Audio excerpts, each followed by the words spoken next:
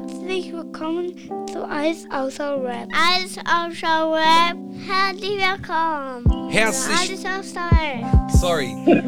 Herzlich willkommen zu einer neuen Ausgabe Alles außer Rap. Heute mit dem wunderbaren Tattoo-Artist, B-Boy, Graffiti-Artist, MC, Hip-Hop in all seiner Reinform verpackt und vereint, Scotty76. Was geht ab? Yeah, boy! Geil, Mann. Wie geht's dir? Waren es deine Kinder? Ja, es waren meine Jungs. Zucker. War richtig Zucker. Danke, Mann. Hammer. Danke. Ja, was geht? Geht's dir gut? Alles bestens. Also, wie es halt geht in der Corona-Lage, ne? Aber an sich ganz okay. Nice. Ja, vielen Dank, dass es geklappt hat. Wir haben ja ein bisschen hin und her telefoniert, geschrieben, aber wir haben es hinbekommen. Von dem her. Zum Glück. Wir wären fast an der Technik gescheitert. Ne? Ja, Oldschooler und Handys. Ja. Ich glaube, man hätte mir so einen Nokia-Knochen gegeben, wäre einfacher gewesen. Ja, geil, Mann. Auf jeden Fall, für die Leute, die Scotty noch nicht kennen sollten, Scotty ist ein Pfeiler der Deutsch-Hip-Hop-Geschichte, muss man sagen. Ich kenne dich schon länger oder verfolge dich schon länger. Scotty76 oder 76, weil geboren im Jahr 76, das heißt, du bist so die zweite Hip-Hop-Generation Deutschlands. Kann man das sagen? Ja, so kann man das gut sagen, ja. Ja, krass, Mann. Ja, Mann, auf jeden Fall habe ich eine kurze Erfahrung mit dir gehabt. Ich weiß nicht, daran wirst du dich nicht mehr erinnern, aber daran erinnere ich mich halt, weil ich ein kleiner Pisser war. Und zwar war es das Hip-Hop Open, als du T-Shirts spraypainted hast. Genau, als du T-Shirts gebrusht hast. Da bin ich zu dir hingekommen und ich wollte einen weißen Hoodie gebrusht haben. Und zwar mit der Aufschrift NWA, aber unten drunter stand Nerd with Attitude. Und als ich dir das gesagt habe, hast du mich so angeschaut. Ich so, hey Junge, du kannst das nicht machen. Ich so, ja doch, ich will es aber haben irgendwie. Und du hast es dann irgendwie widerwillig gemacht, aber das hat jetzt mein Cousin irgendwo. Also ich konnte es dir jetzt leider nicht zeigen, aber das war auf jeden Fall ein Artefakt aus älterer Zeit so. Ja, Mann. Krass. Das muss ja schon 15, 20 Jahre her sein, ne? Ja. Warum gibt es das schon länger nicht mehr? Bestimmt 10, also über 10 Jahre auf jeden Fall. Also ich glaube sogar über 15 Jahre safe. Ja. Krass. Ja, aber ich kannte dich ja schon davor, weil von den Southside Rockers. Also daher warst du mir ein Begriff. Und ich komme aus einer Kleinstadt am Bodensee und da ist ja B-Boying auch irgendwie groß gewesen, beziehungsweise wir haben da Rockin' Till Death gehabt. Sauber. Genau. Gute Jungs auf jeden Fall. Das waren halt unsere OGs. Also zu meiner Zeit waren das so meine OGs. Und daher, ich glaube, du warst auch mal bei uns bei irgendeiner Jam und hast, glaube ich, gemalt. Ich war oft unten, gerade bei Claudio und seinen Brüdern. Ja. War ich oft in der Gegend. Wunderschön da, kann ich jedem empfehlen. Ne? Ja. Und waren geile Zeiten auf jeden Fall. Ja, Mann. Ja, geile Zeiten auf jeden Fall. Was mir aufgefallen ist, ihr hattet ja damals einen Major-Deal und ich weiß jetzt nicht mehr, bei BMG, Sony BMG, oder? Sony Music, Epic Records, glaube ich. Sony. Genau, war der Deal. War eine sehr verrückte Zeit. Wir waren ja jetzt nicht wirklich Musiker, ne, in dem Sinne, so Anführungsstriche. Wir haben halt relativ viele Events gewonnen, also Sachen wie Battle of the Year in New York, in Zürich, verschiedene Events als B-Boy-Crew gewonnen.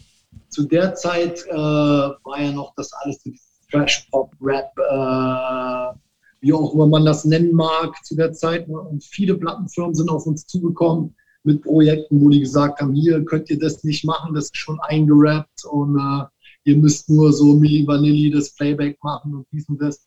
Und nach mehreren Anfragen haben wir gesagt, wir drehen jetzt den Spieß mal um, weil es war immer so ein Honiggelaber mit den Firmen, dass wir gesagt haben, die sollen mal zu uns kommen. Wir hatten so eine WG in Stuttgart-West, wo so das Headquarter für Southside Rockers war.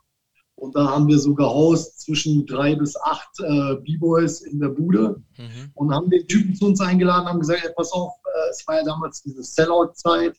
Ne, für uns war klar, wir werden uns ein bisschen verbiegen, wenn wir das machen. Und dann haben wir dem aber mal so mehr oder weniger die Pistole auf die Brust gedrückt und haben gesagt, wir machen das. wenn wir die Texte selber schreiben, auch wenn die grottenschlecht waren, wenn wir Bestimmungsrechte an der Musik haben und so weiter, um in diesem kommerziellen Weg stattzufinden und so wie bei MTV und alles Mögliche.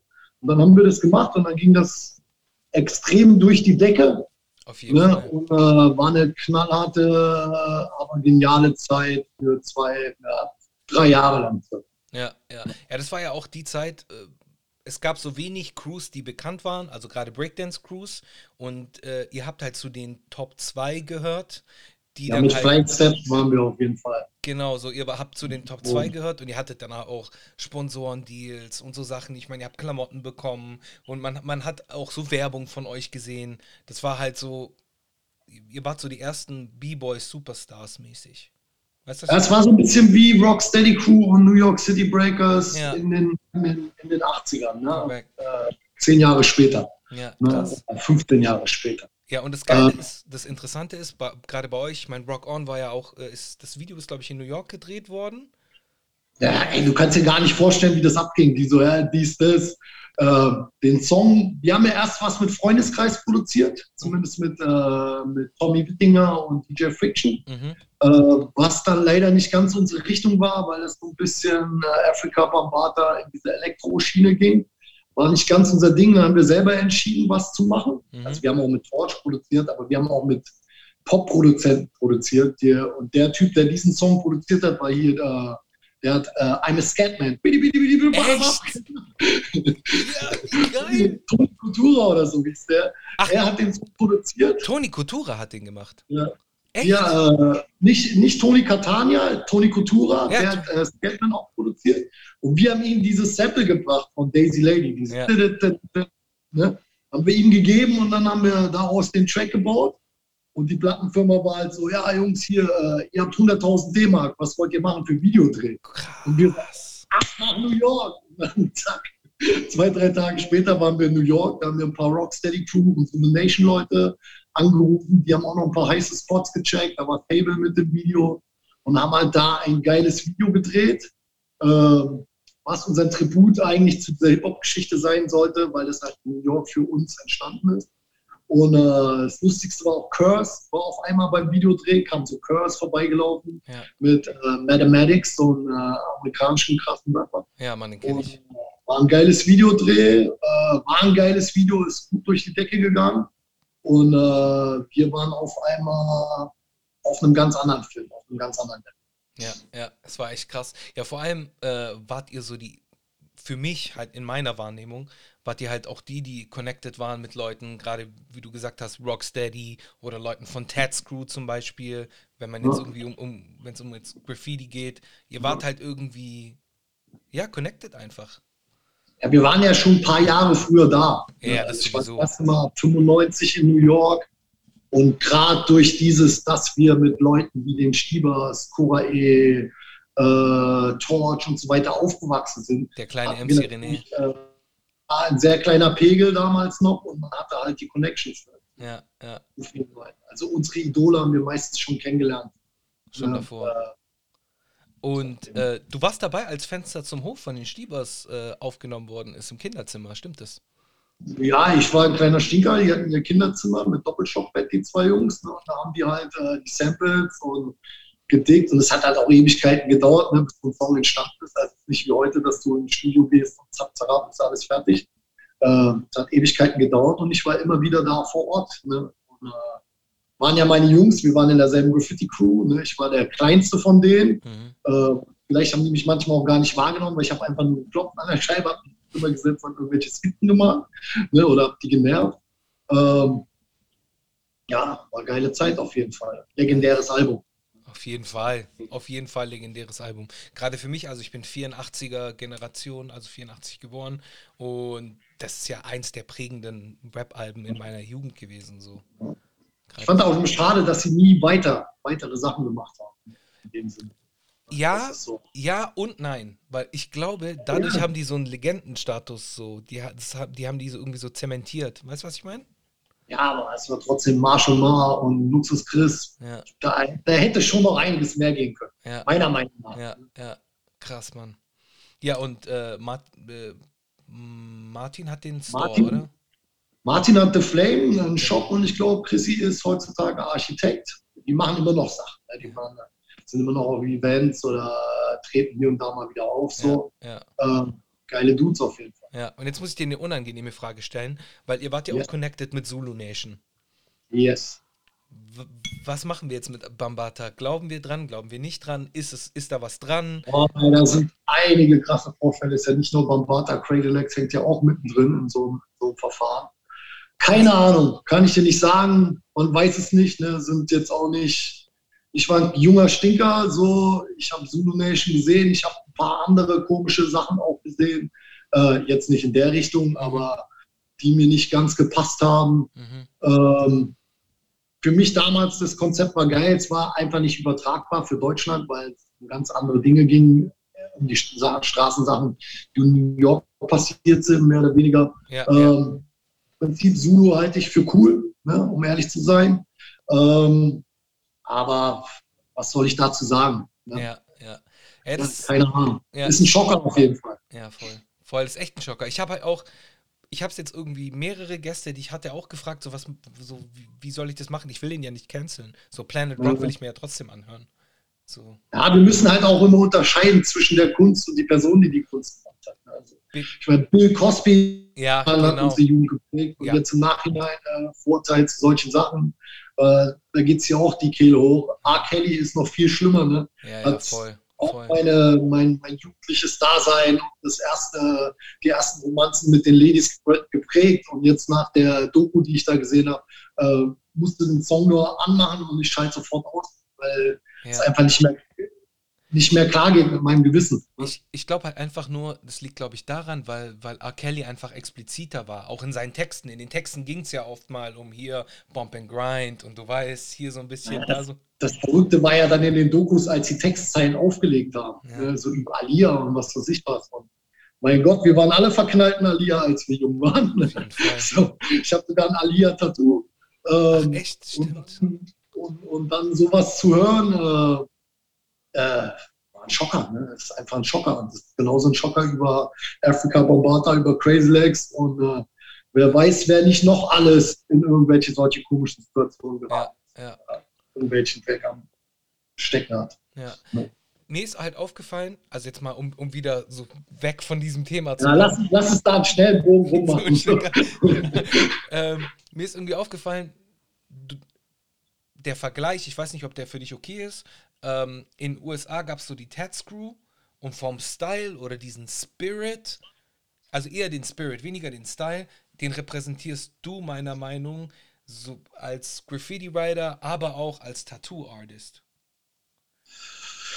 Vergleichen, klar, Tetsu, es gibt so viele, die uns inspiriert haben. Heidelberg war sehr New York inspiriert. Ob das Musik war, ne, von Primo Beats oder die Rap-Dings, waren wir sehr New York orientated oder ne, so. Der Spirit kam von da, ne, wir haben Breaking-mäßig oder Graffiti-mäßig sehr viel nach New York geschaut. Des Weiteren waren sehr viele Amerikaner stationiert in Heidelberg. Ja, verstehe. Der Spirit ist bestimmt da drin und ich hoffe aber, wir haben unser eigenes Ding mittlerweile gemacht. Auf jeden Fall. Aber du fühlst bestimmt Spirit von FC Crew, Tats Crew, TDS und so weiter. Das spürst du bestimmt bei den Sachen, die gerade TPM, The Funk Masters, gemacht haben. Ja, stimmt, TPM, The Funk Masters. Wo wir gerade beim Thema Graffiti sind, kannst du dich noch an deine Anfangszeiten erinnern, als es darum ging, Dosen zu racken und so oder Dosen irgendwie zu besorgen, die dann auch noch so eine ganz komische Farbe hatten? Weißt du, wie ich meine? Klar, natürlich. Die Dosen waren katastrophal scheiße damals. Als erstes haben wir damals, ich glaube, es war ein Fedesladen oder so, haben wir diese ganz kleinen Sprühdosen für Modelle geklaut. Ne? Dann kurz 1, 2 Tags machen. Krass. So Dinge haben wir geklaut. Ich bin sehr früh beim Klauen erwischt worden. Ich weiß jetzt nicht in welchem Alter, 13, 14 oder irgendwas so. In dem Alter erwischt worden, dann fiel es mir sehr schwer, weil meine Eltern mussten mich an der Polizeistation abholen und so. Es hat mir sehr leid getan für meine Eltern. Ich habe auch geheult wie ein Schoß. Das kommt nie wieder vor. Und Ja, zum Glück, ich muss sagen, wir hatten eine Jugendleiterin, die Judith, unser Jugendhaus hieß Harlem im Stadtteil Emmertsgrund, die hat uns sehr unterstützt, die hat uns Dosen besorgt, die hat uns Wände besorgt, Geil. wir hatten Turntables da, die hat uns Geld gegeben, dass wir Platten kaufen konnten. Ja. Ohne sie wäre der Teil von Point Blank Breakers oder den Software Rockers, die da in diesem Stadtteil aufgewachsen sind. Wir waren eine riesige Hochhaussiedlung, wo ca. 11.000 Menschen gelebt haben, außerhalb von Heidelberg. Nennt sich Emmertsgrund, heute bekannt durch Kurdo der Rapper. Ja, natürlich, kommt stimmt. dort, war abseits von Heidelberg auf einem Berg, da ist ein Bus alle Stunde mal hochgefahren. War ein anderer Lifestyle als Heidelberg Innenstadt, ne? Auch später mit Gangs und was weiß ich was. Und da sind wir aber sehr gefördert worden mit Hip-Hop durch diese Jugendleiterin. Da gab es auch kleinere Jams, Leute wie Storm und Swift waren dort zum Trainieren. Ja. Und ja, das war der Spirit in unserem Stadtteil auf jeden Fall. Jeder hatte seinen Tag. Jeder Jugendliche hatte getaggt. Ja. Oh, sorry. Ich muss gerade hier. Bei mir auch, allerdings viele Jahre später, aber das war das Einzige, was ich halt gemacht habe. Ich habe halt getaggt und ich war einmal beim Fillen dabei. So, und das war's. Ansonsten war es das mit meinem Graffiti. Ich bin da nicht so fit darin gewesen. Weil jeder hat sein eigenes Ding gefunden. Ne? Weil früher war das ja auch noch, dass du das alles ausprobiert hast, weil du es für ein Element gehalten hast. Ne? Also dieses ganze Ding durch diese Filme wie Beat Street hast du gedacht, das ist ein Ding. Heute denke ich über Hip-Hop ganz anders. Ne? Ich glaube, dass viele Sachen vielleicht auch gar nicht zusammengehören oder dass sie einfach damals auf ein und denselben Partys stattgefunden haben. Ja. Weißt du, weil viele Writer, die ich kenne aus New York, die in den 70ern gemalt haben oder so, die haben wenig mit Hip-Hop am Hut, die haben eher Metal, Rock oder Punk gehört. Scene, oder? Ne? Solche Musiksachen und es ist durch das Ding gekommen. Ja. Ne? Genauso mit Breaking. Es gibt auch, glaube ich, irgendwie so ein ganz bekanntes Interview von Scene, wie er dann auch irgendwie sagt, so er will nichts mit Hip-Hop zu tun haben, er ist Graffiti-Writer, fertig. So, weil er hat ja gar keinen Rap gehört, so, also das war... Ja, das kam alles erst später. Ne? Genau. Und ich frage mich auch, wer es zusammengebracht hat, ne? Oder diesen Begriff. Ich glaube, das ist so Spaßding-mäßig. Irgendjemand gefragt wurde, ja, wie nennt ihr das Ding? Ja. Der ist ja Hip-Hop. So, ne? Und dadurch die Elemente zusammengekommen sind. Ne? Ja, kein Plan. Da gibt es ja auch so Hip-Hop-Historiker, die da wahrscheinlich mehr dazu sagen können. Aber ich glaube, der Startschuss war ja diese bekannte Jam 74. War doch diese bekannte Jam, oder? Liege ich da falsch? Bin ich mir jetzt nicht sicher. Also es gibt ja diesen einen Doku-Film Rumble Kings. Ich weiß nicht, ob der dir was sagt. Rumble Kings sagt mir nichts. Leider das ist ein Film über die Gangs in den 70ern in New York. Black Spade. Doch, habe ich gesehen, wo die ausgepeitscht werden. Und so in diesem dieser Initiationsritus, Punching In und so. Genau, ja, ich glaube, es heißt Apache Line oder so. Ja, Apache Line, exactly. Eine Line und bist verprügelt worden. Und da gab es ja, sagt der Film Wanderers was? Oder nee, Warriors? Warriors, na klar. Bad Boy, come out and play. Da gibt es diese Geschichte, wo sich alle Gangs dann treffen mit diesem einen Typen und dann versuchen die Gangs untereinander so ein Peace-Ding und der wird dabei erschossen. Und dann müssen die flüchten durch alle. Und sowas hat ja in Wirklichkeit stattgefunden. Es gab dieses eine Meeting, ich glaube in der Bronx, wo sich alle Gangs zusammengetroffen haben und diskutiert haben, wie das weitergehen soll. Und ab dann war ja ein Peace-Ding da und die Zulu Nation wurde gegründet. Und ich glaube, in diesem Moment kann man so sagen, ist wahrscheinlich die Hip-Hop-Party und Dings zusammengetroffen. Aber frag mich nicht nach einer Jahreszeit. Ja. Ja, in diesem Film Rumble Kings gibt es wichtige Aufnahmen von dem Ganzen. Ja, du bist ja... Boah, ich bin gerade hier ein bisschen hin und her, weil mein Telefon die ganze Zeit klingelt. Irgendwie habe ich es ausgeschaltet, aber es klingelt irgendwie trotzdem. Egal, wir machen weiter.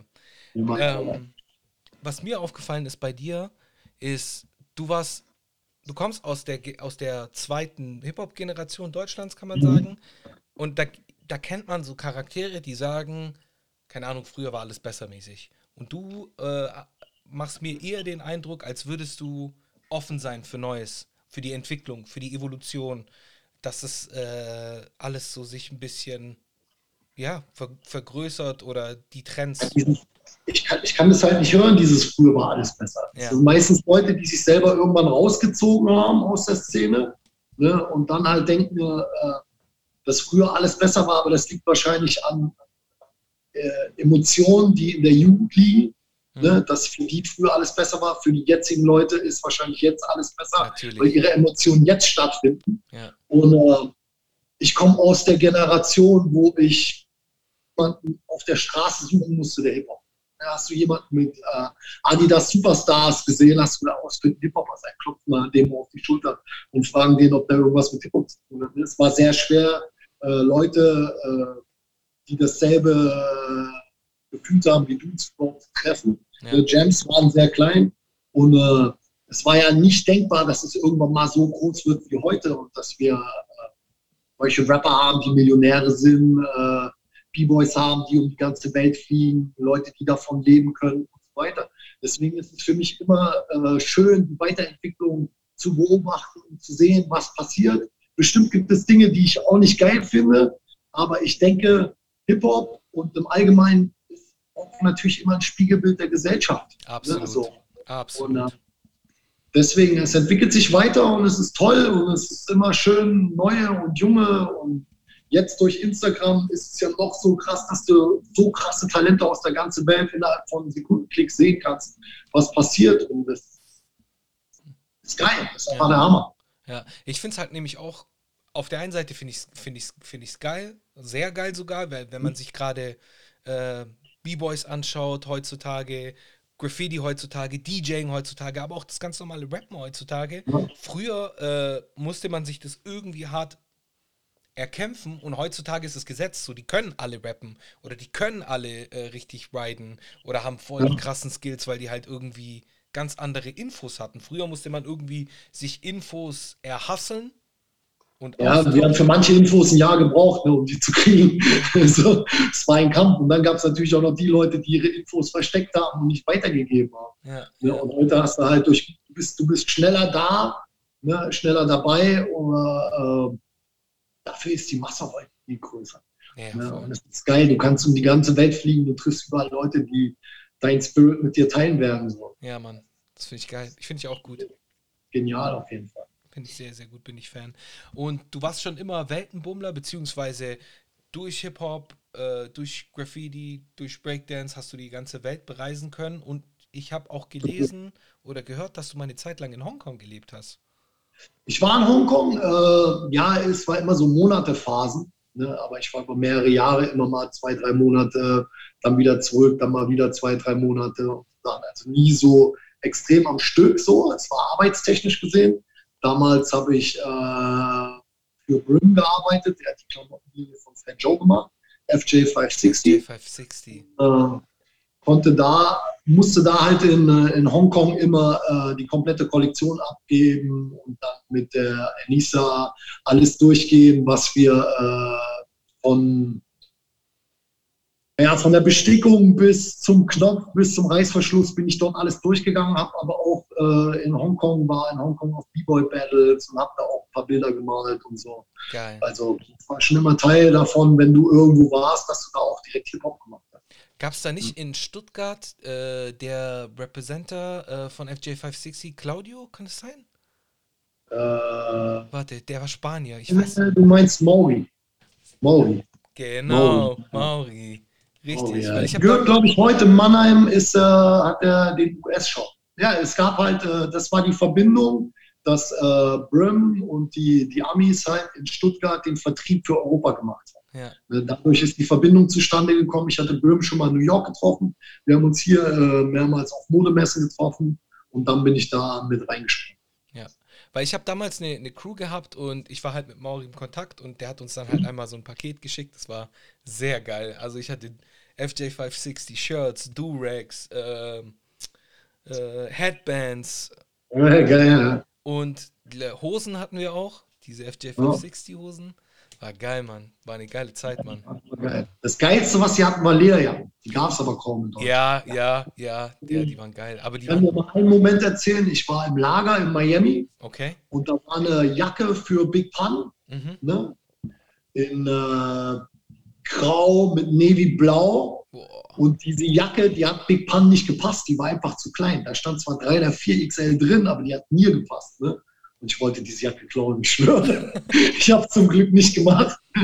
Ich glaube, die hätten mir den Kopf abgeschnitten, aber die war so genial mit Ausborn, hinten auf dem Ding und mir. Und die war so schwer, die Jacke, das war so eine 10 Kilo echtes Rindsleder. Geil. So, Geil. Eine brutale Jacke. Und dann habe ich die Jacke immer im Lager angezogen, habe ich gefühlt wie Big Pun, bin ich da durchs Lager gelaufen. Stark, Mann. Das ist geil. Warst du eigentlich damals noch im ersten Laden von Fat Joe? Ich war im ersten Laden, ja, in 560, so hieß ja auch der Laden. Ich glaub, so Halftime hieß der Laden, ne? War auf der 560. Straße.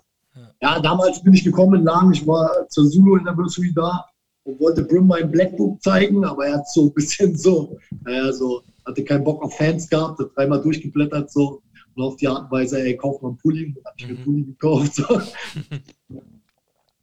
Okay. Ja, krass. Aber du hast jetzt nicht irgendwie Fat Joe gesehen oder sowas oder Big Pun? Ich habe Fat Joe ein paar Mal getroffen. Bester Mann.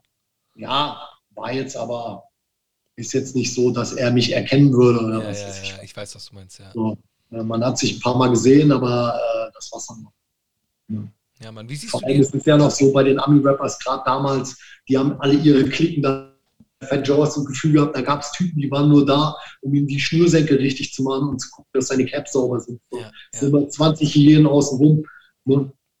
Ja, Mann. Ja, Fat Joe hat dieses Mode-Game meiner Meinung, also dieses Hip-Hop-Urban-Mode-Game meiner Meinung nach cool verstanden, weil der ja auch mit diesen Sneakers, der hat ja irgendwie kennst du die Geschichte von dem Typen, der gefeuert wurde bei Nike wegen Fat Joe?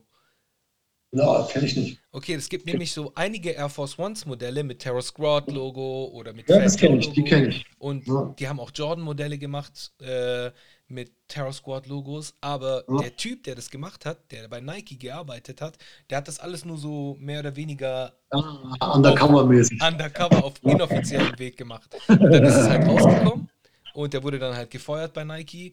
Und wenn man jetzt diese Air Force Ones irgendwie bei StockX haben will, kosten ein Vermögen. Verrückt. Ja, das ist zu hart, Alter. Das Sneakers-Ding, ich war immer B-Boy, ne? Für mich waren Sneakers zu tragen da und ich wusste, irgendwann sind die geschrottet. Ja. Meine Frau sammelt auch Jordans. Okay. Ne? Und wir sind extra mal in L.A., in Los Angeles in diesen Flight Club-Laden gegangen. Oh, es war richtig krank und sieht ja total unscheinbar aus, der Laden. Ne? Ja. Und die Schuhe sind alle so in Folie eingeschweißt. Und jedenfalls, sie guckt, um ihre Kollektion zu gucken, was die so wert haben, guckt sie sich alle ihre Schuhe an, was die da gerade gehandelt werden tun. Und ich stehe vorne, es war ein riesen Security, so Predator-mäßig, 2,50 Meter Dude, ne, steht vor so einer, wie so einem Absperrding mit so einem roten Band vom Club, da waren Schuhe, die nicht eingeschweißt waren. Und dann gucke ich so und ich sehe so einen krassen Jordan 4er in Grau, Wildleder, ich glaube, das ist diese Cavs Edition. Kors. Und ich sage zu dem Typen, ey, der ist brutal, zeig mal her, was kostet der? Und der hebt so um, der sagt so $12.000. Ich bin vom Glauben abgefallen. Ja, ist verrückt. Das ist so was? Für einen verfickten Turnschuh, Alter, spinnt ihr. Ja, also ich verstehe das auch nicht mehr. Also ich bin da auch raus. Ich mag auch Sneaker, trage gerne schöne Sneaker, die dann, was weiß ich, fresh sind, aber früher war das irgendwie ein anderes Game, man hat die halt getragen, heute tragt man die ja nicht mehr, heute verkauft man die ja direkt weiter, das ist ja irgendwie wie Bitcoin. Ich merke das auch wie bei Tattoo-Kunden, manche nehmen das als Wertanlage. Ja, genau. Ja, die so mit Kryptowährungen umgehen, so kaufen die auch Sneakers, die denen gar nicht passen, aber die haben die als Wertanlage. Der wird noch steigen im Preis. Ja. Aber dann diskutieren die mit mir und das Tattoo soll noch billiger werden. Nee, bin ich voll bei dir. Ja, vor allem, ich weiß es nicht, ich hatte so das Gefühl, früher hat man halt irgendwie einen Sneaker gehabt und wenn das halt ein fresher Sneaker war, dann musste er halt fresh bleiben und wenn er mal dreckig war, dann hast du dir Wege ausgedacht, wie du ihn sauber kriegst. Genau. Zahnbürste, Radiergummi.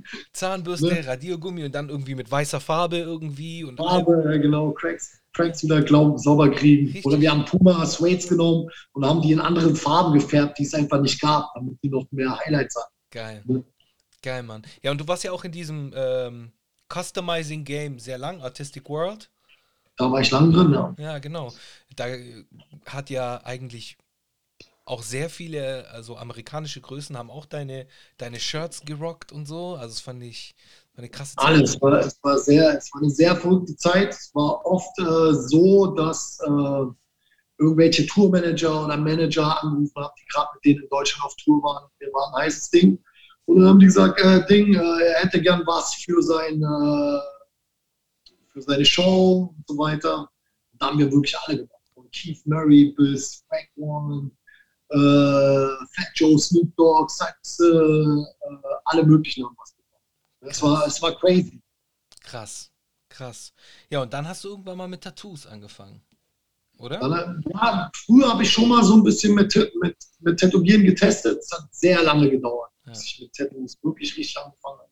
Aber war halt auch so, weil das noch alles so im Rocker-Milieu stattgefunden hat und sehr beherrscht wurde. Du konntest nicht einfach so einen Laden aufmachen. Da gab es Ärger und ich denke durch gerade Fernsehserien und ich glaube am allermeisten durch Mr. Cartoon, den ich erwähnen möchte, hat das, glaube ich, den Weg auch noch mehr geöffnet für Hip-Hop selber. Und dann bin ich irgendwann zum Tätowieren übergegangen. Ja. Das ist heute mein Hauptberuf. Ja, krass. Ja, Mr. Cartoon, Stefano Oriol, das sind ja so Namen, die... Legendär. Auf jeden Fall. Ja. Legendär. Richtig legendär. Ja, und du bist mittlerweile Fulltime-Tätowierer, machst aber immer noch Graffiti, soweit ich das sehe. Und Mal, soweit ich kann gerade. Mit Kind ist gar nicht so einfach, ich verstehe viele Writer. Ich habe jetzt sehr spät Kind bekommen, erst vor 2 Jahren. Mein Sohn ist 2 Jahre alt. Und auf einmal gibt es keine Zeit mehr. Ja. Kind ist das Allerwichtigste und du hast so das Gefühl, alles muss schneller gehen, weil du musst den noch sehen oder musst deiner Frau das Leben ein bisschen erleichtern. Ne? Und du willst ihn ins Bett bringen und, so, und dadurch geht viel Zeit flöten. Und ich kann verstehen, dass viele Writer, Breaker und so weiter irgendwann früh aufgehört haben, weil sie Familie gegründet haben. Es hat denen ihre Zeit gefressen. So geht es mir jetzt auch. Ne? Es ist nicht mehr einfach zu sagen, ich gehe jetzt einfach ein Piece malen oder so. Ich denke, es kommt wieder, sobald er ein bisschen älter ist. So. Siehst du auch jetzt, auf einmal sind alle Writer, die 20 Jahre verschwunden waren, sind wieder da, weil die Kids wahrscheinlich raus sind aus dem Haus. Und alle Oldschool-Legenden malen wieder oder machen auch wieder Musik. Ne? Und versuche mein Bestes zu geben mit dem. Geil, Mann. Ja, und du hast ja auch, was Tattoos angeht, hast du auch so einen eigenen Style entwickelt, kann man da sagen? Oder beziehungsweise du hast diesen Graffiti-Style? Ja, es ist ein Mix zwischen Chicano, Graffiti, aber ich mache zum Beispiel auch Tiere ganz gern. Ich mache gerne Löwen, Tiger und so weiter. Es ist so ein Mix, aber viele kommen schon wegen diesem Chicano-Graffiti-Ding. Und ich habe das Glück, dass ich viele Kunden habe, die genau was wollen in meinem Stil. Geil, Mann. Sehr gut. Lass uns mal so ein bisschen über die Vergangenheit reden, beziehungsweise eine ganz bestimmte Zeit, die ich nicht miterlebt habe, aber von der ich so immer höre. Und zwar war das so die Interrail-Ticket-Zeit, diese Jam-Zeit. Kurz vor der Golden Era, ne? Ja. Also bei mir, ich weiß jetzt nicht in welchem Jahr, 92, 93, bin ich das erste Mal mit Interrail gefahren, mit Storm, Swift, Speedy. Die haben eine Street-Style-Tour gemacht, wo wir B-Boy-mäßig, wir haben dieses Ticket damals gekauft, ich weiß nicht mehr wie viel, 300 Mark oder irgendwas, und da konntest du den ganzen Monat jeden Zug nehmen, den du wolltest. Und dann sind wir zum Beispiel, MC René war auch noch dabei, er hat gefreestylt mit auf der Straße, und dann waren wir halt 4, 5 B-Boys. Und wir sind zum Beispiel nach Sylt gefahren, haben da auf der Straße getanzt, haben uns einen Zug rausgesucht, der nachts sehr lange, zum Beispiel von Sylt nach München fährt, in dem wir pennen konnten. Damals konntest du im Zug noch die Sitze zusammenziehen, konntest Betten draus machen und haben dann da gepennt und sind dann am nächsten Tag in München gewesen, haben da wieder auf der Straße getanzt. Und dann sind wir von München nach Hamburg, haben da ein paar Tage bei Sonny gepennt zum Beispiel, und so ging es halt ganz gut. Und haben so Geld auf der Straße verdient und B-Boys und Hip-Hop und Jams und alles Mögliche, was zwischendrin war, mitgenommen. Geil. Ja, es war sehr genial. Es gab auch viele, die das europaweit gemacht haben. Ich glaube, es gab auch das Europa-Ticket. Das habe ich leider nie gemacht zu dem Zeitpunkt. Ich war noch sehr jung. Aber deutschlandweit habe ich sehr gut. Ja. Ne? Und in späteren Jahren gab es ja dann das berühmte Wochenende. Hey, das gibt's doch nicht. Ich habe doch mein Macht Handy okay. ausgeschalten, die ganze Zeit. I'm sorry. Alles easy. Und dann kam ja das Wochenendticket und das war ja, glaube ich, für jeden Jam-Besucher das Highlight, ne, dass man dieses Wochenendticket hat. Ja. Die Wochenendticketzeiten, die habe ich mitbekommen. So, aber Interrail war irgendwie zu spät. Wochenendticket haben wir nämlich auch immer genutzt, um auf den Jam nach Stuttgart zu fahren oder sonst irgendwie hin. Ich habe ja selbst noch Wochenendticket-Zeiten gemacht, nachdem es mit Southside Rockers vorbei war. Geil. Bin ich immer noch auf Jams gefahren mit anderen Wochenendticket-mäßig. Sind wir zum Beispiel nach Hamburg, von Stuttgart nach Hamburg, waren wir 12 Stunden unterwegs, sind auf das Event gegangen, haben das Event gewonnen, sind danach im Club in Hamburg und dann wieder direkt zurück 12 Stunden. Am nächsten Morgen. Diese Dinger haben wir gebracht. Krass. Ich weiß gar nicht, du bist ja aus Heidelberg oder in Heidelberg aufgewachsen, ursprünglich aus Halle an der Saale, wenn mich nicht alles täuscht. Genau, geboren, ja. Genau. Und bin aber so 94, 95 dann nach Stuttgart gegangen. Okay. In den Drehungen. Und bin dann hier Teil der Kolchose geworden. War dann mit solchen Leuten unterwegs, war zum Beispiel bei der ersten großen Kolchosen-Tournee dabei. Mit Freundeskreis hatten gerade ihren ersten Hit draußen. Anna war dick, Afrock war dabei, massive Töne, Southside Rockers. Wir waren, glaube ich, 30 Mann verteilt in 2 Tourbussen, sind durch Deutschland getourt. Ey, es war die Quadratur des Kreises Tour und ich war in Friedrichshafen, in Fischbach, im Bahnhof Fischbach. Das war mein erstes Konzert. Krass. Da war ich 13 oder so. Ich erinnere mich. Da sind mich. wir dabei gewesen. Das war geil. Krass. Boah, du hättest aber nie in diese Busse einsteigen wollen, weil da hat es gestunken in den Bussen, Alter. Da war alles zu spät. Es gab ja meistens, die Location war noch ziemlich abgepackt zu dem Zeitpunkt. Ja. Ne? Meistens bist du ja, hast die Show gemacht, dies und das. Und dann sind die meisten, weil es nur 1, 2 Duschen gab, es hätte stundenlang gedauert, hätten alle 30, 40 Mal geduscht. Sind die meisten ungeduscht in den Bus eingestiegen. Ne? Dann am nächsten Morgen in der nächsten Location aufgewacht. Und man hat erst da geduscht. In den Bussen hat es gestunken, Alter. Das war wie so eine Sardinenbox wahrscheinlich. Krass. Ich erinnere mich, das war eine Band. DJ Friction. Kann es sein, dass Afrop auch dabei war? Afrop war dabei, Massive war dabei. Stimmt. Ich glaube, die Krähen waren noch dabei, noch so ein paar andere Stuttgarter Jungs. Ja, und Bio Breaker. Wir waren auf jeden Fall ein Riesenhaufen. Geil, Mann. Ja, schöne Zeiten auf jeden Fall. Wie ist es denn mit Heidelberg? Ihr habt ja eine gewisse Nähe zu Frankreich gehabt. Waren da Connections?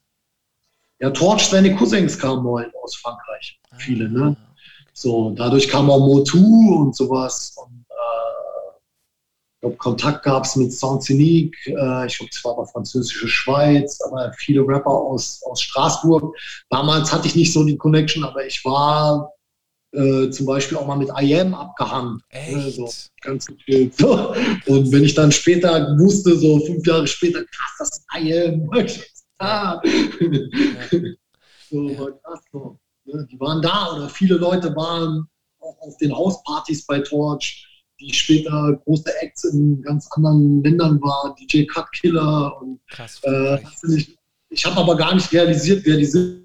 Ja, ich weiß, also gerade was Torch angeht, ich bin Italiener und Torch war auch connected mit ESA, El Presidente. Genau, ja, ihn kenne ich auch. Ja. Genau, und ESA ist ja so eine italienische Legende, so Gente Guasta ist eine der ersten italienischen Hip-Hop-Gruppen so und da war er halt Teil davon und die Connection fand ich halt immer spannend. So. Darf ich dir den größten King für mich aus Italien erzählen? Gerne. Next One, Maurizio. Ja. Legende der Typ. Legende. Ne? Wir haben jetzt erzähle ich dir eine Story, das war so um Ende der 90er. Ne? Sollte ich mit Maurizio für die Klamottenmarke Red Rum und Notorious, waren so Ableger von Ilmatic, Closing Line, sollte ich nach Las Vegas gehen und Hip-Hop-Klamotten verteilen. Ne? Und Fotos mit Stars machen. Ne? Und man sagte mir, ey, treff dich mit Maurizio. Ich so, ey, geil, Maurizio, Rocksteady, cool, wir kennen uns, wir haben uns schon ein paar Mal getroffen. Ich fliege mit ihm zusammen dahin. Dann treffen wir uns in Frankfurt am Flughafen. Ne? Und Maurizio hatte gerade telefoniert mit so einem alten Handyknochen. Ne? Und sagte, hey, dies, das. Weißt du, wer mich gerade angerufen hat? Ich so, ja, sag mal.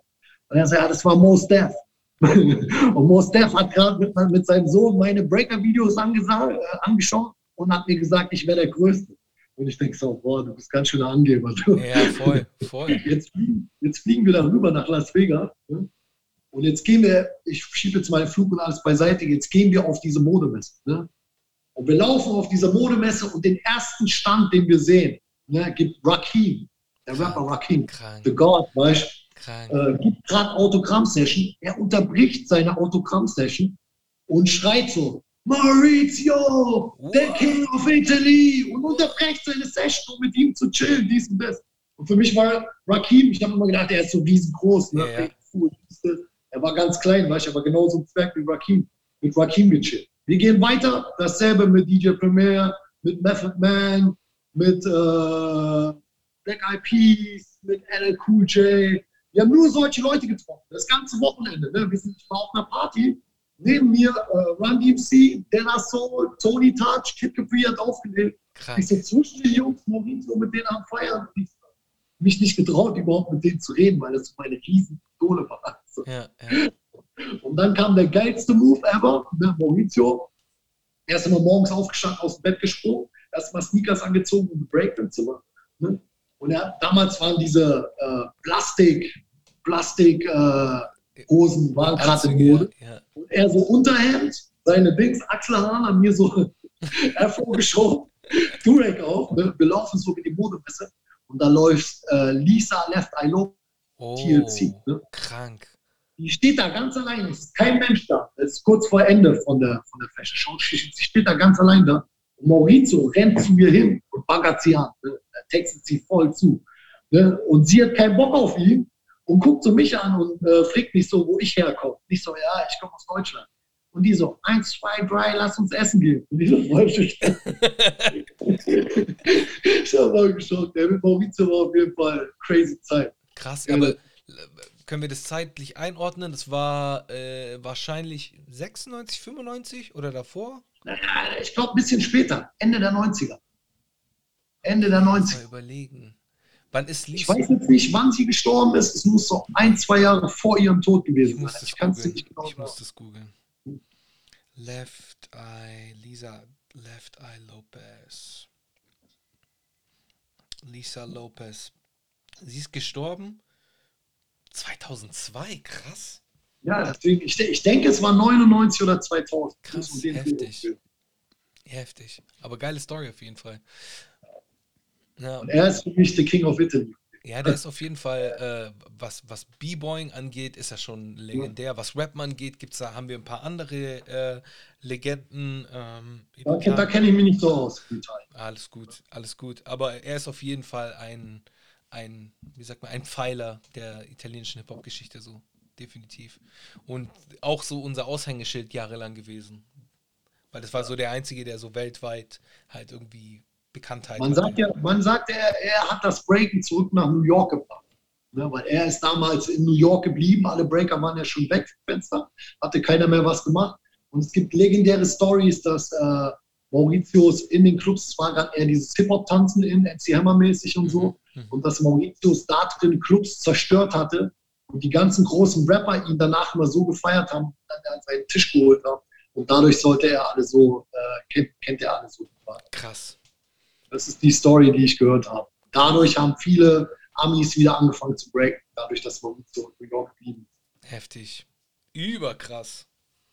Hey, was das Thema Zukunft angeht, gibt es da irgendwelche Pläne, irgendwas, wo du schon mal spoilern willst, was vielleicht Projekte oder ich weiß nicht. Nicht wirklich, ich bin ja immer am Machen und am Tun, Tätowieren wird bleiben. Ich hoffe, dass Corona bald vorbei ist und wir wieder anständig loslegen können. Ja, Mann. An sich, ich male viele Aufträge, ich mache Leinwände, ich hoffe, dass ich bald mal eine Ausstellung habe. Ne, mit meinen Bildern. Graffiti Crew, The Funk Masters gibt es die neue Generation, die hält uns am Leben und man wird immer wieder gezwungen, mit den Jungen mal wieder was zu machen. Ne, da sind wir am Start auf jeden Fall. Sonst kann ich dir nicht viel weiteres erzählen in dem Sinne. Okay. Und der Rest ist die Jugend. Ne? Und auf was ich gerade zu meinem Manko ist, Mir fehlt im Deutschrap jetzt vor allem gerade in dieser jetzigen Generation fehlt mir der neue, sagen wir mal, der J. Cole oder der Kendrick Lamar des Deutschland. Ja, der Conscious Rap fehlt mir so. Ne? Egal wie geil das Gefeier-Rap war und wie geil Gangster-Rap war, die Authentizität haben wir gesehen, dass sie da ist. Und ich würde mich sehr freuen, wenn jetzt der Erste mit richtig schlauen und aber ein junger Dude, ne? Ja, also ich rede nicht von ein Sammy Deluxe, der jetzt Conscious oder alle in allen Ehren sind unsere Godfathers, die Jungs, ne? Aber es fehlt der junge Typ, ne? Der den Leuten die Augen öffnet. Ne? Und der fehlt und den würde ich sehr gerne unterstützen, egal mit was, ne? Wenn es denjenigen gibt. Ne? Ja. Würde ich mich freuen. Ja, also wer da vielleicht hinkommen würde, wäre vielleicht ein OG Kimo, der wird ja oft genannt. So als OG Kimo auf jeden Fall krass. Ne? Ich denke auch Megalo ist ja, krass. Auch, ja. Ne? Aber ich meine so ein richtig jung, weißt du, ich meine, mein Lieblingsalbum und mein absoluter Favorite MC war Nas und der hat Illmatic einfach mal mit 16, 17 geschrieben. Ja, oder, stimmt. So.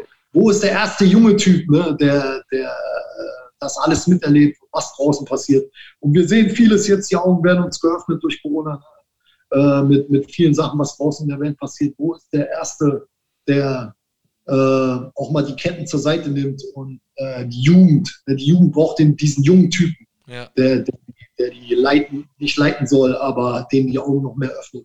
Ja, Augen öffnet und vielleicht auch Hoffnung gibt. Genau, Hoffnung fehlt auch noch. Ne? Ja. Und Hoffnung für viele, ne, die es schulemäßig auch nicht ganz packen. Ne? Oder Schulsystem, weiß ich nicht mehr, ob das so relevant ist in der jetzigen Zeit. Ne? Und wenn ich mich mit den jungen Kids unterhalte, ist viel das Gefühl, dass sie Fegelei, nicht im bösen Sinne, ne? So, sie wären gern, die Grundbasis steht nicht mehr ganz da. Den Leuten die Wege öffnen. Wir brauchen große Player in dem Game, die für viele Türen öffnen. Ja, also oftmals finde ich, gerade was das Thema Türöffnen angeht und Möglichkeiten geben, wir müssen uns eigentlich bei unserem Jugendhaussystem in Deutschland bedanken, weil aus den Jugendhäusern so viel entstanden ist, weil das ja so der Ort war, wo man connected hat, da konnte man breaken, da gab es vielleicht einen DJ, der irgendwie DJ-Kurs gemacht hat oder sonst irgendwie was. Ja. So, aber jetzt auf einmal werden viele Jugendhäuser geschlossen. Ne? Ja, das ist oder Kids gehen durchs Handy-Zeitalter nicht mehr so ins Jugendhaus wie wir. Ja. Ne? Wir haben ja diesen Treffpunkt gebraucht, deswegen die Zeit hat sich verändert.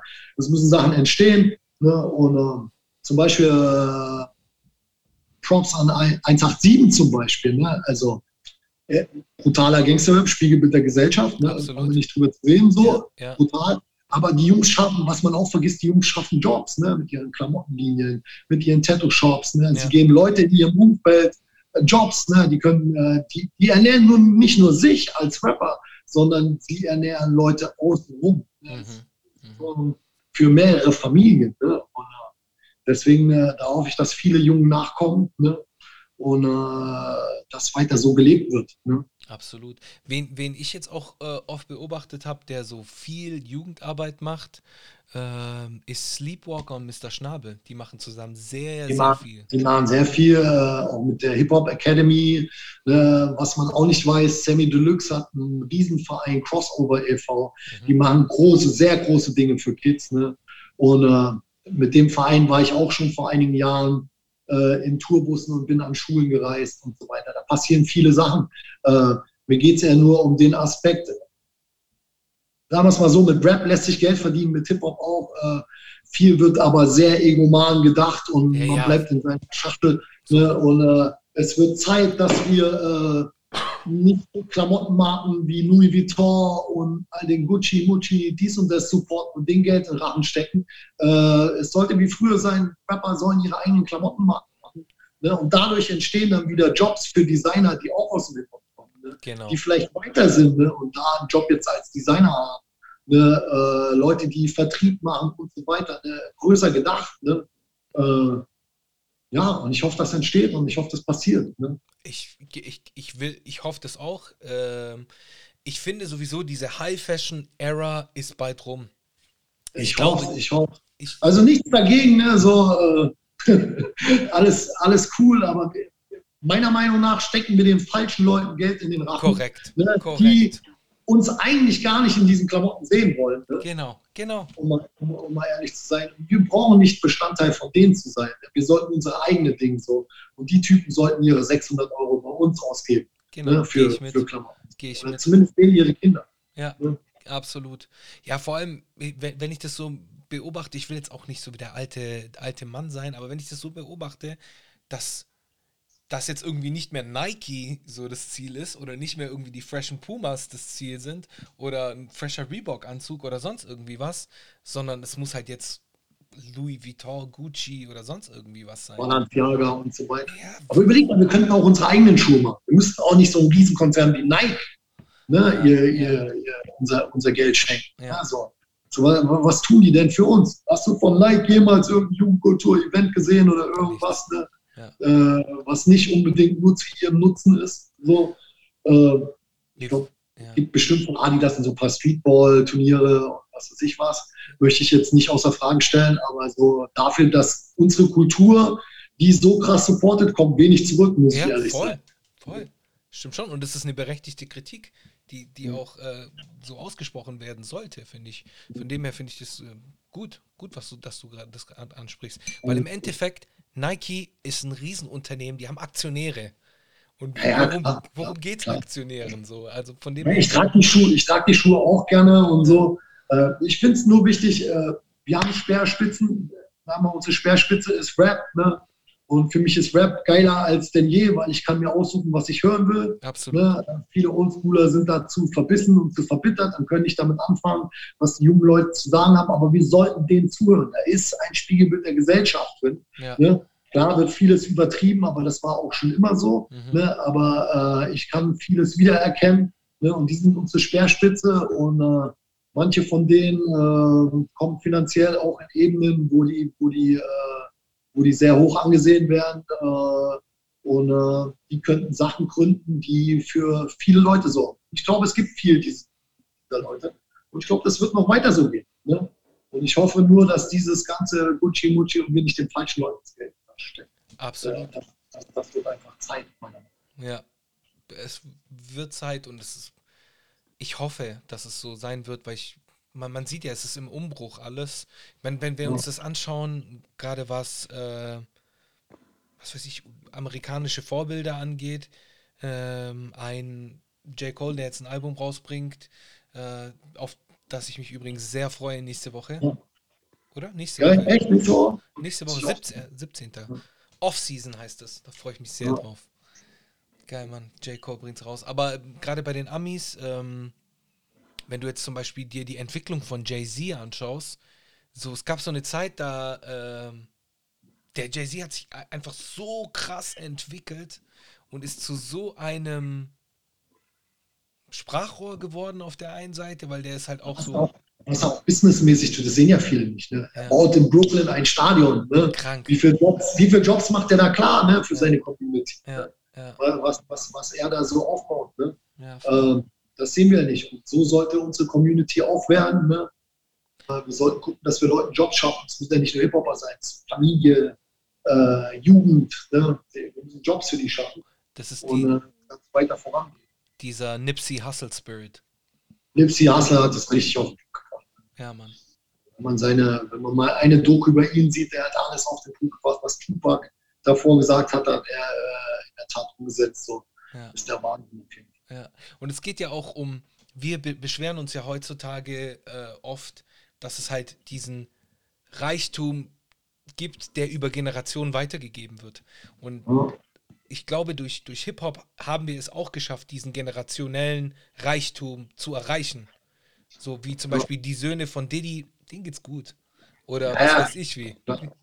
So, wenn wir es schaffen, aus dieser Hip-Hop-Kultur generationenübergreifenden Reichtum zu erschaffen, dann ist alles gut. dann sind wir auf einem guten Weg, glaube ich. Aber wir dürfen auch nicht vergessen, dass Geld und Reichtum nicht alles ist. Absolut, definitiv.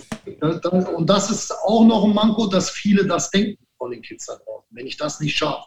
Also ich höre sie oft, wie sie sich unterhalten, gerade 20-Jährige, die machen sich nur Gedanken, wer was und wie viel Geld verdient. So, ne? Aber Herz und alles Mögliche ist 10-mal mehr wert, gesunde Familie, Gesundheit und so weiter. Ne? Und wir dürfen nicht nur aufs Geld setzen. Ne? Es ist schon eine überdimensionale materielle Gesellschaft. Ne? Wir müssen ein bisschen umdenken. Ne? Und wir dürfen Leute auch nicht diskreditieren, die einen anderen Job machen. Ne? In meiner Jugend war es auch geil, wenn du Bäcker warst oder wenn du Koch warst. Das war angesehen, wenn du Feuerwehrmann warst. So. Und das ist ja alles jetzt weg, wenn du jetzt Bäcker bist oder Koch oder so und du bist nicht der Star oder der Fernsehkoch, so, dann bist du eine sogenannte Niete. Das stimmt ja nicht. Ja, das stimmt auch nicht. Jeder muss Teil dieser Gesellschaft sein. So. Ja, das ist Quatsch. Es gibt 1000 Dinge. Ich habe auch gute Vergleiche. Zum Beispiel, ich habe einen Kumpel, der ist einen ganz anderen Weg gegangen als ich. Ich bin sehr früh durch Hip-Hop und ich habe nur noch Hip-Hop gesehen. Ne?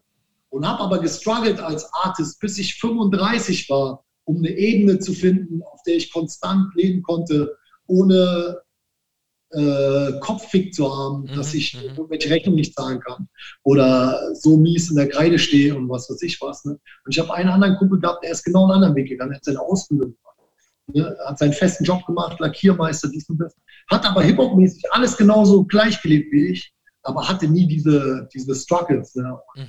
Darfst nicht vergessen, es gehen auch viele Künstler an der Psyche kaputt, weil an manchen Sachen nicht so funktioniert, vor allem finanziell, wenn du keine stabile Basis hast. Ja. Dass Schule auch noch wichtig ist, ne? Auch wenn ich selber nicht so unbedingt an dieses Schulsystem glaube, denke ich, ist es wichtig, die Schule zu machen und eine Ausbildung zu machen und trotzdem einen sicheren Weg zu gehen. Weil nicht jeder Künstler schafft es, von der Kunst zu leben, ohne dass die Psyche kaputt geht. Ja, sehr guter Punkt. Sehr guter Punkt. Und es hat ja auch schon zu, das Leben des Künstlers, wir haben ja auch viele traurige Beispiele, wo Künstler auch an ihrer brotlosen Kunst irgendwann mal selber so verrückt werden, sterben in der brotlosen Kunst. Es gibt ja auch genügend erfolgreiche Künstler, die wirklich alles haben, ne? Die nur so schnippen müssen und da ist jemand, der denen die Schuhe zubindet, ne? Und die dann an Depressionen kaputt gehen. Ja. Robin Williams. Bei Robin Williams hat es mich irgendwie am härtesten getroffen, als ich das mitbekommen habe. Weil Robin Williams war ja immer so dieser Schauspieler hier, Happy Madison, Mrs. Doubtfire, du hast ja immer nur gelacht, oder nicht Happy Madison. Und dass man dann mitbekommt, dass gerade dieser immer glückliche Mensch, der immer so glücklich wirkt. Dass der eigentlich so traurig ist. Ja. Echt krass. Ja, Mann. Schade. Aber lass uns ein positives Ende finden. Ja, auf jeden Fall. Also wir sehen ja nur positiv. Ne? Wir haben jetzt nur noch Kritikpunkte angeschaut. Ne? An sich, glaube ich, bist du genauso positiv wie ich. Safe. Ne? So, wenn wir uns jetzt zum ersten Mal sehen vom Feeling her, es geht immer weiter. Ne? Ja, du darfst nicht vergessen, ne? Wir sind in diesem Hamsterrad. Ich sage immer, das Leben ist wie eine Achterbahn. Es geht hoch, es geht runter, es geht hoch, es geht runter. Das Wichtigste ist immer an dich glauben, ne? Ziele weiterverfolgen, Spaß haben am Leben. Ist ganz wichtig. Ne? Und tun und auch mal Grenzen brechen. Ne? Es tut gut. Ja, stimmt. Ja, Grenzen austesten, Grenzen brechen. Ja, Mann. Korrekt. Nice. Vielen lieben Dank, lieber Scotty. Hast du noch irgendwelche Shoutouts eigentlich? So gegen Ende irgendjemanden? Habe ich jetzt nicht so im Kopf. Ich grüße euch alle. Ne? Ich habe euch alle lieb. Ich hoffe, man sieht sich mal. Ihr könnt mich immer ansprechen. Tretet mir auf die Füße. Ich hoffe, bis bald. Lasst es euch gut gehen. Kommt gut durch die Corona-Zeit. Ich hoffe, der Spuk ist bald vorbei. Und wir sehen uns auf der nächsten Hip-Hop-Jam, würde ich mal sagen. Ich will heute auch noch einen ganz kurzen Shoutout rauslassen. Und zwar ein riesen Shoutout an Tip Top Tap Design. Das war ein bisschen schwierig. Tip Top Tap Design fürs neue Logo. Vielen lieben Dank. Einen lieben Dank an Tyson der Beat Nerds. Einen lieben Dank an Scotty. Vielen Dank, dass du heute dabei gewesen bist. Es hat mir sehr viel Spaß gemacht. Wir haben sehr coole Themen besprochen. lass uns irgendwie weiterhin connected bleiben, wenn das geht. Und vielen Dank. Natürlich. Komm vorbei, wenn du in der Nähe bist, ne? Yes, mach ich. Rapper, yeah, boy!